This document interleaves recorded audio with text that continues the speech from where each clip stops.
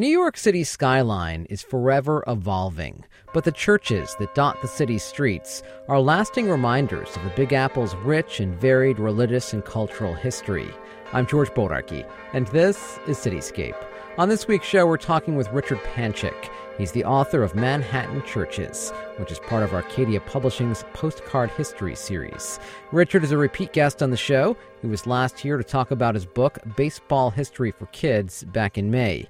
You can listen to that show in our online archives. Richard, hello. Hello there. Nice to be here again, George. With the holidays upon us, what better time to talk about the churches of Manhattan? Many of them are decorated quite beautifully this time of year. What inspired you to put this book together? Well, growing up in Queens, I was inspired by the churches there, including what is actually the city's oldest standing church building, which is the St. James Episcopal Church Hall, which was built in 1735. And across the street from it is an old Dutch Reformed church from the 1830s. So as a kid, I was always exposed to these beautiful buildings. And then going to high school in Manhattan, I really got a taste of what Manhattan's churches were, and I got to explore, and I was fascinated. Of course, the book starts in Lower Manhattan because that's where New York City got its start. That's right. New York City got its start as New Amsterdam in the 1620s, and the very first church was built at the very tip of Manhattan in 1633. Is that church still standing? No, that church is not still standing. The oldest standing church in Manhattan proper is St. Paul's Chapel, which is 1766. So all the other churches that came before it are gone. George Washington frequented St. Paul's Chapel during his presidency, right? He did, and in fact, he was, at the time when he was going to be inaugurated, the Trinity Church, the new Trinity Church, which was going to be built, was still under construction and not quite ready, so he couldn't have his inauguration festivities there. Trinity Church is not far from St. Paul's Chapel. That's correct, and St. Paul's is a church that falls under Trinity Parish, and Trinity actually had over the years a number of chapels and in under its auspices throughout Manhattan. Wasn't Trinity Church also once the tallest structure in all of New York City? It's interesting that you bring that up because I was going to talk about that. In fact, until 1890, church spires were the tallest structures in New York City, and it's interesting to think of the Manhattan skyline as being dominated by church spires, but that's the case. And then finally in 1890, you get a building that's actually taller. I think it was 300 feet, and Trinity Church, was somewhere around 180 feet. So you're finally now dwarfing these churches, and it must have been such a strange sight for people to look up and see buildings and not church steeples. Trinity Church also has a pretty amazing cemetery on its property. The Trinity Cemetery, and keep in mind now that Manhattan, being such a tight, real estate-wise, such a tight area, you're not going to find a whole bunch of cemeteries in Manhattan like you might elsewhere. But some of the oldest ones are still extant, and the Trinity Church Cemetery is a fascinating one because of some of the people who are buried there. You have Robert Fulton, the inventor, and then you have a guy who, while he may have got attention before, is certainly getting a lot of attention now, Alexander Hamilton. Mm-hmm. And when I was there a few months ago taking pictures, just as I was standing there were people who came to visit his grave who obviously were inspired by the musical Hamilton. And so, there's relevance even today to a lot of these burials. And of course, there are plenty of others, Revolutionary era folks and other politicians in New York's history who are buried there as well. And the St. Paul Cemetery is another one that's also got some very old gravestones. You have a photo in the book of a gravestone at the Trinity Church Cemetery that dates back to 1681. Remarkable, 1681. And again, the thing is that you're now on your third Trinity Church, whereas the cemetery still stands. The first church burned down in the Great Fire of 1776, which destroyed a third of New York City, which was, we're still not sure what happened, but we think that it was set possibly by the British. The second church was actually destroyed by snow. It was damaged by heavy snowfall. And so that's where the third church comes in. But the cemetery dates back to the very, very early days of the first churches there on that site. Interesting to note that Manhattan did not have a Catholic church for its first 160 years of existence. It is fascinating. And I had talked about this too in my previous book, Catholic New York City. It's something you wouldn't think, given how many Catholic churches and how prevalent Catholicism is in New York. And you have, I think it's 2.5 million Catholics in the diocese right now. But think about this. New York was founded as New Amsterdam by Dutch Protestants. And then when the British took over in 1664, they were English Protestants. So you really didn't have the influx of Catholics to the great degree until the 1840s and the Irish. So by the time the 18th century rolled around, you still had very few Catholics in New York City. So as we talked about, New York City grew up in Lower Manhattan, but then, of course, people started to move northward. And I would imagine as they started to move northward, so too did the churches. The church. This is another thing that I noticed as I was writing this book, is that the churches did move up. And either it's a function of where are you going to build a church, first of all. You're going to build a church where there are people who are living. It's going to be in a place where there's a residential community. And if you look at Trinity, what is surrounding Trinity is obviously not residences, and St. Paul's Chapel, same. So what happens, obviously, is you get development and commercialism, and now Trinity is in Wall Street area, which is one of the most busy commercial areas in the country. A church like Trinity can survive because of its size and its power, but a lot of other churches wound up selling their property and moving further up, or just being taken over by someone else. This happened throughout, all the way up to and including the 20th century, that we have churches on the move north. Manhattan was once home to a floating church. Where was that, and who did it serve?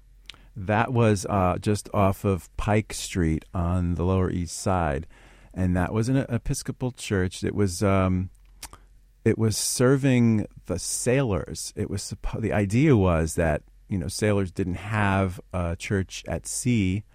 So when they came to port, they needed a place. And if you're a sailor, where do you want to? You don't want to go all the way inland. You want to have somewhere where it's right near where your ship is docked. So that was the idea behind that church. And I think it's kind of an interesting idea, a good little marketing ploy that they used to get sailors to come. Now, of course, that church no longer exists. And with that said, how did you even discover that church once did exist? In doing this research, what happens is, you wind up digging, and then you find new things and leads, and you keep digging further. And it was because this church is still, it's one of the churches that still exists in a different form. So when you do the research, you find out that it had its origins as that. And in fact, this particular church was located at South Street Seaport for a long time, and the lighthouse that was on top of it is still there. If you go down to Seaport, it's there in the middle of the plaza. You'll see that actual structure that was from the church building. It's now actually a memorial to the victims of the Titanic disaster. Right. The Seamen's Church Institute put that up there as a memorial to the Titanic back, this was 100 years ago. And then eventually it wound up on the ground level. And it's kind of an interesting bit of history that I didn't know about myself until I researched further. St. Patrick's Cathedral is no doubt one of the most famous churches in all of New York City. What interests you most about the history of St. Patrick's? I think what interests me most is the fact that it was, when it was first being built, how different Fifth Avenue was then. This is kind of a brave idea on the part of those who built the church, that they were thinking ahead to a time when Fifth Avenue would be what it is today.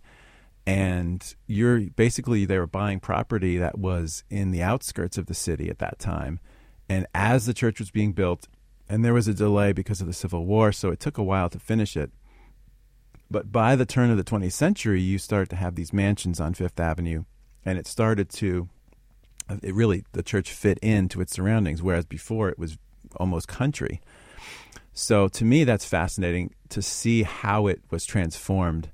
And I think in a way the church helped bring that development, because you had this recognition that, hey, look, this is it. This is the place to be. What is the biggest church in Manhattan? St. Patrick's is pretty big, but is it the biggest? No, there are a couple of really giant churches, and St. John the Divine is really, it's a monumental structure, and the Riverside Church also. The two of them are the biggest churches in the city. In Upper Manhattan. And they're both in Upper Manhattan, surprisingly. But again, you have a situation where would you be building a new church in the early 20th century? And then the answer lies in, where is there space? So there was space up there. And in the case of St. John the Divine, it's still not completed. It's amazing to think. And when you go there, you don't get this sense that, it's not finished. But that the original plans and the original models called for all this extra space that is just not quite there yet. The stone they're not finished carving all the sculptures, but it was a slow process to begin with. And even after years passed by 1911, it was only a third complete, for example. So it's just because I like this story, because it's kind of indicative of New York itself. It's a great place it'll be a great place when they finish it. Yeah. And that church is certainly awe-inspiring, but imagine when it's finally done, what it's going to look like. Would you say that is the most uniquely designed church in Manhattan, or is there another that you would say is more uniquely designed? Well, that's an interesting question. I think there are so many uniquely designed churches. Some of them are very unassuming from the outside, and then when you go in, you will see spectacular things. And that's one thing I wrote about in the introduction to the book, is how these churches are like little jewels in the city. And especially now that they're all surrounded on all sides by skyscrapers, they're kind of, you don't see them from a distance. So you kind of wander upon them.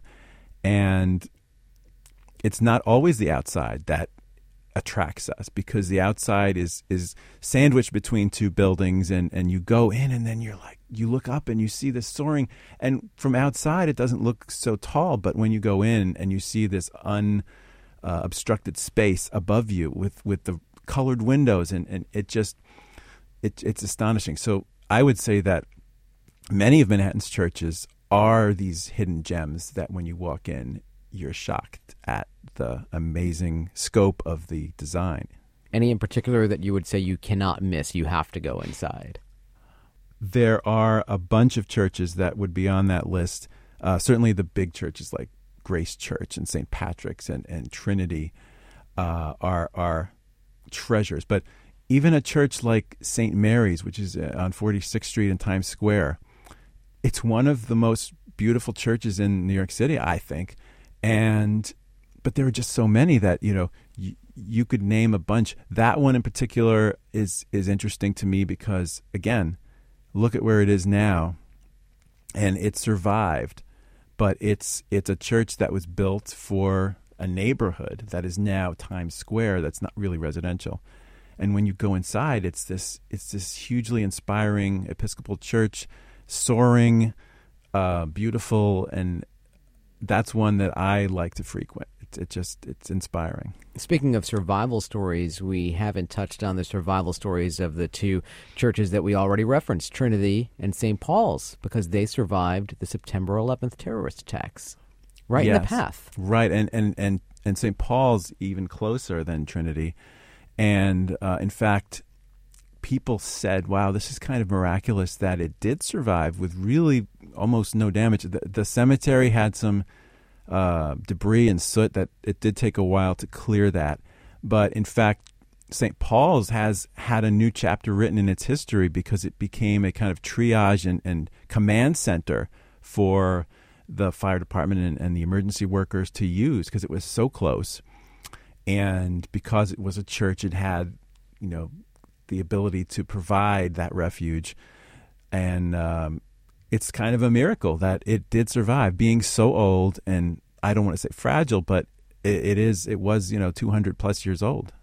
So that to me was one of the miracles that came out of September 11th. Who are among the more notable architects of Manhattan churches in history? I would say that James Renwick is probably one of the most notable, and he was the architect for Grace Church, for example. And at that time, he was only 24 years old, so it was really the beginning of his career. And if you look at Grace Church, and you would not say that this church was designed by a 24-year-old. I mean, imagine today a 24-year-old architect doing something of that scope. But obviously, he went on to other great things. And there are so many different churches with so many of the day's best architects. And some of them are obscure names that you may not know.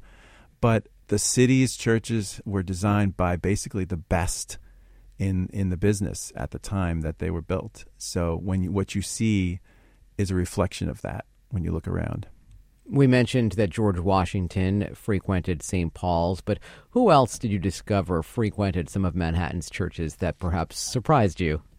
Well, it is surprising because you would not think that Ulysses Grant, the former president, would be associated with New York, but he did move here toward the end of his life. And he went to the Metropolitan Temple Methodist Episcopal Church. You had Teddy Roosevelt, who, still true to his Dutch heritage, was going to the Collegiate Church, which the Collegiate Church is kind of the oldest church that is in Manhattan. It had its origins in the first Dutch Reformed Church. And you had people like Edgar Allan Poe, who was a parishioner at the All Saints Church. Eugene O'Neill, who was baptized in the Holy Innocents on 37th Street, which is another beautiful church that I should mention. What makes that church beautiful in your eyes? The exterior is rather striking, the contrast of the stone color on the exterior. And again, the interior is also magnificent. The city's history, I kept discovering, this person was baptized here, married here, funeral here. St. Patrick's is obviously the biggest and the best of when you get to the list of notables who had some affiliation with it. It's amazing. Billy the Kid was baptized at Old St. Peter's Church on Barclay Street. I was very interested to learn that in your book. Yes, and I mean, it is an interesting thing when, and I found that little obscure fact, and you wonder, and it said there was not much else information, but possibly his parents were married there as well. I bet that this is only the surface, and if we were able to know more about most of the famous people in New York's history, then we would find all this information about what churches they attended, and it's cool to know that information, but it's hard to find. It's not something that you can just go out there and get easily. The funeral of Franklin Delano Roosevelt's mother, Sarah Delano Roosevelt, was held at the Church of the Incarnation in 1941. I understand the church actually made special accommodations for Franklin Delano Roosevelt, who used a wheelchair. Yes, they had to install a ramp so that he could get in. And, in so many cases, I've read of funerals around the city, and especially at places that are important churches and big churches, where thousands of people attended. In a case where there's a famous funeral, famous person's funeral, you will have obviously limited space within the church. But there have been plenty of instances where the streets have been lined with onlookers as the procession makes its way from either the funeral home or the house or wherever it was to the church, or going to the cemetery on the way out. So these events in the city's history have drawn a lot of attention, and people gather around to see this big deal. Speaking of the streets being lined, there's a great image in the book of a bread line outside St. Francis of Assisi Church on West 30th Street, circa 1970. But that church has a long tradition of helping people in need. It does, and this is a role that New York City's churches have played from the beginning, is to really help those in need. And the soup kitchens and thrift shops and things like that, you'll see them in a lot of the city's churches.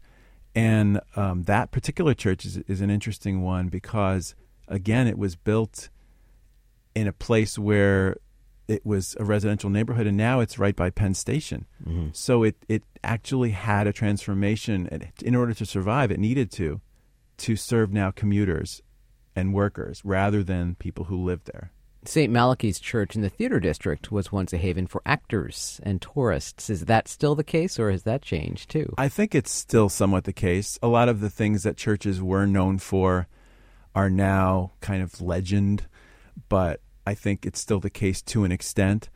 And certainly the church recognizes and celebrates this heritage, and it's quite aware of it, and it's clear in the church literature that this is the actors' church, and they tout that. The Church of the Transfiguration in Midtown Manhattan has an interesting story. How did it become known as the Little Church Around the Corner? It is a funny story, and again, that's one of the things that, a lot of people know the name but aren't aware of the history. It goes back to when an actor died. This was over 150 years ago, a long time ago. An actor died, and was, his friends were trying to get him buried, and they wanted to have a funeral mass said, and so went looking to the church that was nearby and said, we'd like to do this, and basically they were rejected, and because actors at the time were not seen as very desirable people.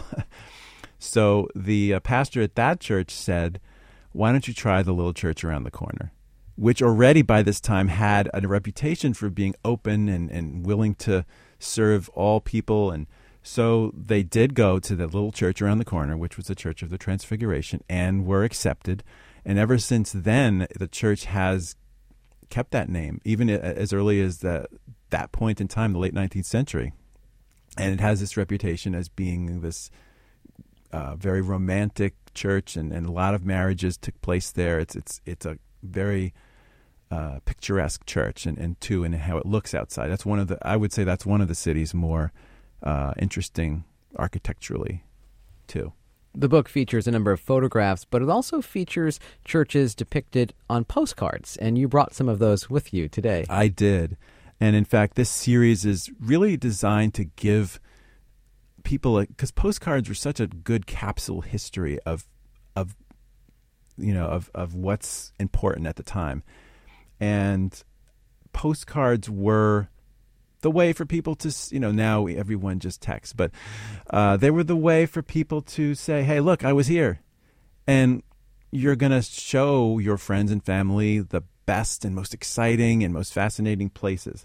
And churches were and still are. And in the early days of postcards in the late 1800s, there were your few staple churches that were on postcards a lot, which was Trinity. You got your St. Patrick's, and you had your St. Paul's Chapel and Grace Church and Little Church Around the Corner. Those were the big five that really were featured on postcards. Talk to us about this image here featuring a cartoon character of sorts.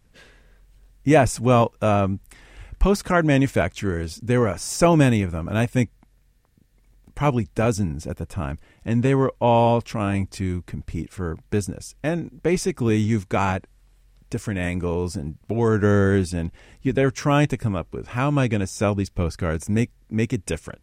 So this particular one has a picture of Trinity Church, an actual photo, but it has a cartoon of an old guy who's stuck by the seat of his pants on the spire, and the caption on top says, I just landed here. So it's kind of a humorous, and this one dates to about 1908. So it's kind of a humorous take, And it might, if you're standing in a shop, this might draw your attention. And that was a way that they got people to purchase postcards. How did you find these postcards? I've had a postcard collection for a long time now, and I keep adding to it. And I get them in antique shops or in souvenir stores, or I even get them online sometimes. But it's a collection that's been in the making for years now. And I, go through my postcards and I look at what do I have and what's not represented. And it's interesting when you go looking for church postcards, what you find. And this is also how I was limited in the book, because the book is really supposed to be mainly postcards with some photos. So I'm limited by what churches actually were in postcards. What else do you have here that you brought with you today? Well, I have an interesting one that's another gimmick, which is a hold to the light postcard, which when you hold it up, it's basically the windows of Trinity Church in this are cut out, and replaced with replacing the actual postcard paper is tissue paper that's colored. So when you have it just laying there, it just looks like some colored tissue paper, but when you hold it up, it kind of glows and has the windows illuminate. It's illuminated. It's kind of inspiring. And so this was another way that people could say, hey, look, this postcard's different. Why don't you buy this one? So that's kind of, and this is a really early one, probably dating to about 1900. Huh. How many churches have you discovered that closed and have reopened with a new use? I remember going to the Limelight Club when I was in my younger days, which was a church at one time in the Chelsea neighborhood of Manhattan, and I think now it's home to shops. And this was another thing that was interesting to uncover as I went through, that there are several churches that, thankfully, the building still exists, but were reused. And the one that is pretty striking is on 44th Street, between 7th and 8th, what is now a John's Pizzeria was actually a Gospel Tabernacle church. It was never very assuming from the outside to begin with. So even back then, it wasn't like it screamed out church, especially today. But when you go inside the John's Pizzeria, you work your way to the back, and you look up and you see this window, this pretty colored window straight up above, and you see the balcony of where the church mezzanine was, and you realize that this was a great church space, and they reused it. And it's, at the time it opened, it was, I think, New York City's largest pizzeria. I think it seated 400 people. So that's one example of where they've reused something.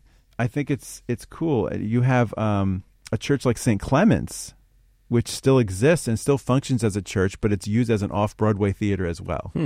So that's kind of cool. And the truth is that a lot of times churches, to keep going, they need something else happening. What about landmarking? How many churches in Manhattan are landmarked? There are a fair number. I don't have a count, but there are a fair number of churches that are landmarks, New York City landmarks. But again, the landmarking process limits you to being able to make alterations. So it is a question of do we want this status? And sometimes it's not completely up to you, but obviously a place like Trinity, some of those places are definitely landmarks without question. But there are plenty of churches in the city that could be landmarks that maybe not, because it's just there are just too many churches and you can't landmark all of them. So, Richard, leave us with one more interesting story about a Manhattan church. I think the Lutheran Church House story is an interesting one. It originally was a townhouse that was owned by J.P. Morgan that he had purchased for his son Jack. And when his son died in 1943, after that, it was sold to the Lutheran Church, and it became part of the Lutheran Church's operations. There was a chapel inside. And then a few decades later, it went back to the Morgan family and wound up becoming extended part of the Morgan Library, which it was connected to with with the garden court that was built. So it's one instance where it was something else. Then it was a church. Then it became something else again.